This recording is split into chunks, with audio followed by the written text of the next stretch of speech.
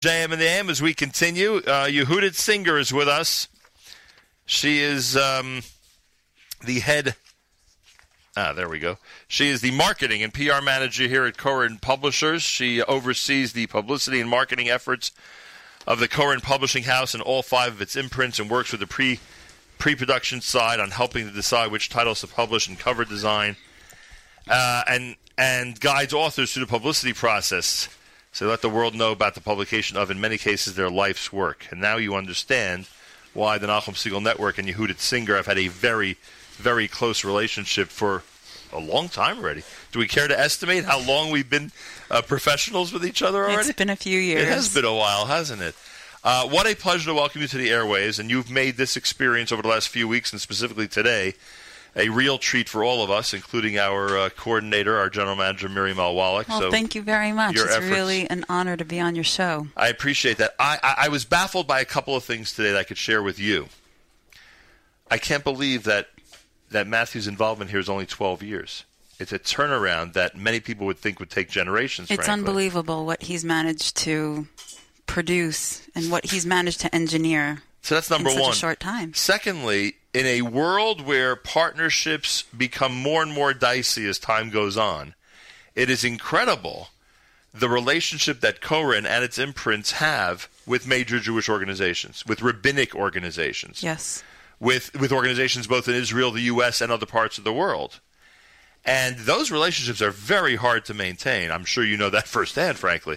Are very hard to maintain, and yet it seems that they only increase, that more and more are developing as the years go on. Yeah, thank God. I think that's one of our strong points here, is that between all of the imprints that we oversee, that our publications and our customer base runs this huge spectrum of people. Right. A huge spectrum across denominations, across religions. You know, there are people who are not Jewish who read our books. Our readership is every color of Orthodoxy and well beyond Orthodoxy. Our particular publishing partnerships are with, like-minded organizations that share a similar vision of the world and share a broad worldview. And that's really one of our strong points. And we're really honored to work with some really wonderful, influential institutions out there. You know, we introduced you marketing and PR and how you work closely with everybody to get the word out, so to speak. And then the next paragraph has what I think is one of the funniest things.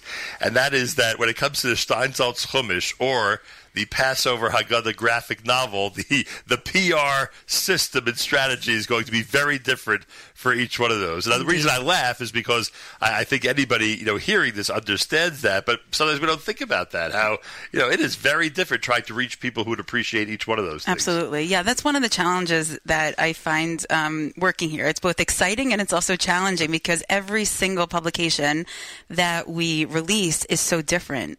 Tani, our designer, said before in terms of the cover design that each one is its own baby.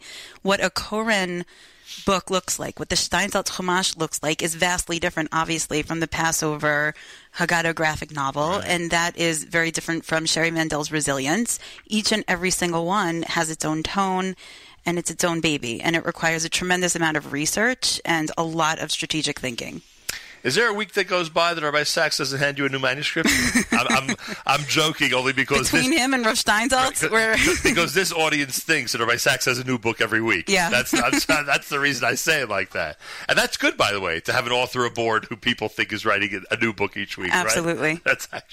That's actually they keep us busy, to say the least.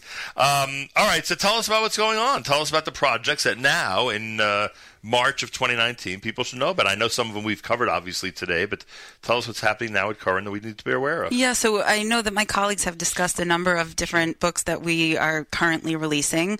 You just heard from Rabbi Elkins, who talked about the Holy Brothers, and that's a very special work because, it's focusing on Hasidic tales, which is something different that we haven't really done in a long time. We also have Rabbi Brovsky's Hilchot Avelut, which that's the first time in many years that a new book on the halachot of mourning and Avelut has come out. And right now we're really heavily focused on Pesach. And we have two really interesting also vastly different books that are coming out. We have worked with Jordan Gorfinkel, who in the comics industry is very well known, and he is known as Gorf.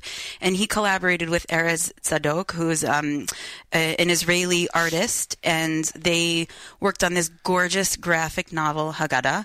So they're now touring around the United States doing all sorts of events, and they were just at the Sfarim sale at YU. Right. So we're working heavily on getting publicity and spreading the word about that. And we also have this really interesting book on Haroset that's coming out. In fact, somebody came in the office the other day and said, Haroset? You're doing a book on Haroset? What's there to say about Haroset? But it's a beautiful book, and it's really interesting. And I mean, it's over 200 pages of the history of Haroset. There's a history to Haroset. Yes. Simple as that. Indeed. Leave it to Koren to find out about it. Exactly. And then the biggest project of all that we're working on throughout the whole year is the completion of the Koren Talmud Bavli, the Noe edition, with the translation and commentary and notes by Rav Steinsaltz. And we are really working heavily on getting the word out about that. We have a special sale going on, for anyone who wants to purchase the set in advance, and they could purchase the set through their local Jewish bookstores. They can go to our website, www.korenpub.com, and the set will be released ahead of Siyum HaShas. Right. So the last volume is going to be available relatively soon, right? In the early fall. Oh, okay, cool. Yes. In the middle of the year, basically. Mm-hmm. And at that point, people will be able to literally get the entire set and have the entire thing in their home, which is unbelievable. Yeah, it's remarkable. I don't know what everyone here was thinking a few years ago in terms of the timetable for the Shas, but there are a lot of very impressed people out there. Yeah, we have news, everyone. We did it. Which is amazing and incredible, and met all the deadlines. Exactly. And the most important deadlines, certainly. We have a great team, really. I mean, I saw somewhere that over 300 people worked on this, on our edition of Talmud, and that's not an exaggeration. Between all of the researchers and the academics and the staff that we have here, the typesetters, over 300 people, and it's really a tremendous feat. It's unbelievable. And when Matthew was on earlier, we spoke about the difference before he was here in terms of number of personnel that was at Koren, vastly different than what you just described to us now. Yeah. And you are probably, and I've said this to a couple of people today, you are probably meeting some of the most amazing scholars on a regular, and I'm not just talking about Rav Steinsaltz. I'm talking about those who are in your Beit Midrash, doing all this work on a daily basis, whose names we would not be familiar with, but have just an amazing brilliance and an acumen that is, turning out to be an important part of these projects. Yeah, on staff we have Rabbi David Fuchs, who is the engine behind a lot of the commentary in terms of the liturgy in our Sidurim and Machzorim. He produced this series of Machzorim for the Yomim Noraim for Rosh Hashanah and Yom Kippur that are, we call them Mivo'ar. They're elucidated in Hebrew commentary, and he's a wealth of information. We have Rabbi Yinon Chen on the Israeli side, who focuses also on liturgy for Nusach Sfaradim.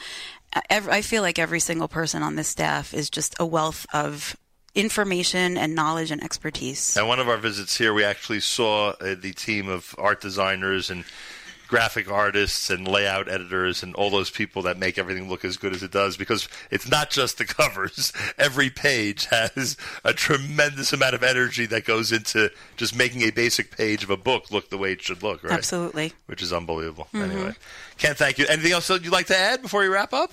I'm just so happy that you guys were here. Thank you. And we had a great time. Yeah, this has been wonderful. This is an unbelievable place, and the growth is astounding. It just continues to get bigger and bigger and make even more of a major impact in the Jewish world, which is just incredible, and it's wonderful to be here. Go ahead, Yehuda. I just wanted to say that for all the listeners out there, that we work very nicely with many different shuls, synagogues, communities, and if anyone anywhere in the United States is interested in making any kind of donation in memory of a loved one, then we're happy to work with them, and they should be in contact with Yossi Pollack, who is our sales director in the U.S., or Aaron Ketchen out in Canada, and you could get their information on our website. All right, phenomenal. KorenPub.com, KorenPub.com. All the information is there, and certainly information about everything that we discussed today. Every book, every series, every set, everything we've discussed today is on the website, so people can find it there. And I thank you, Yehudit,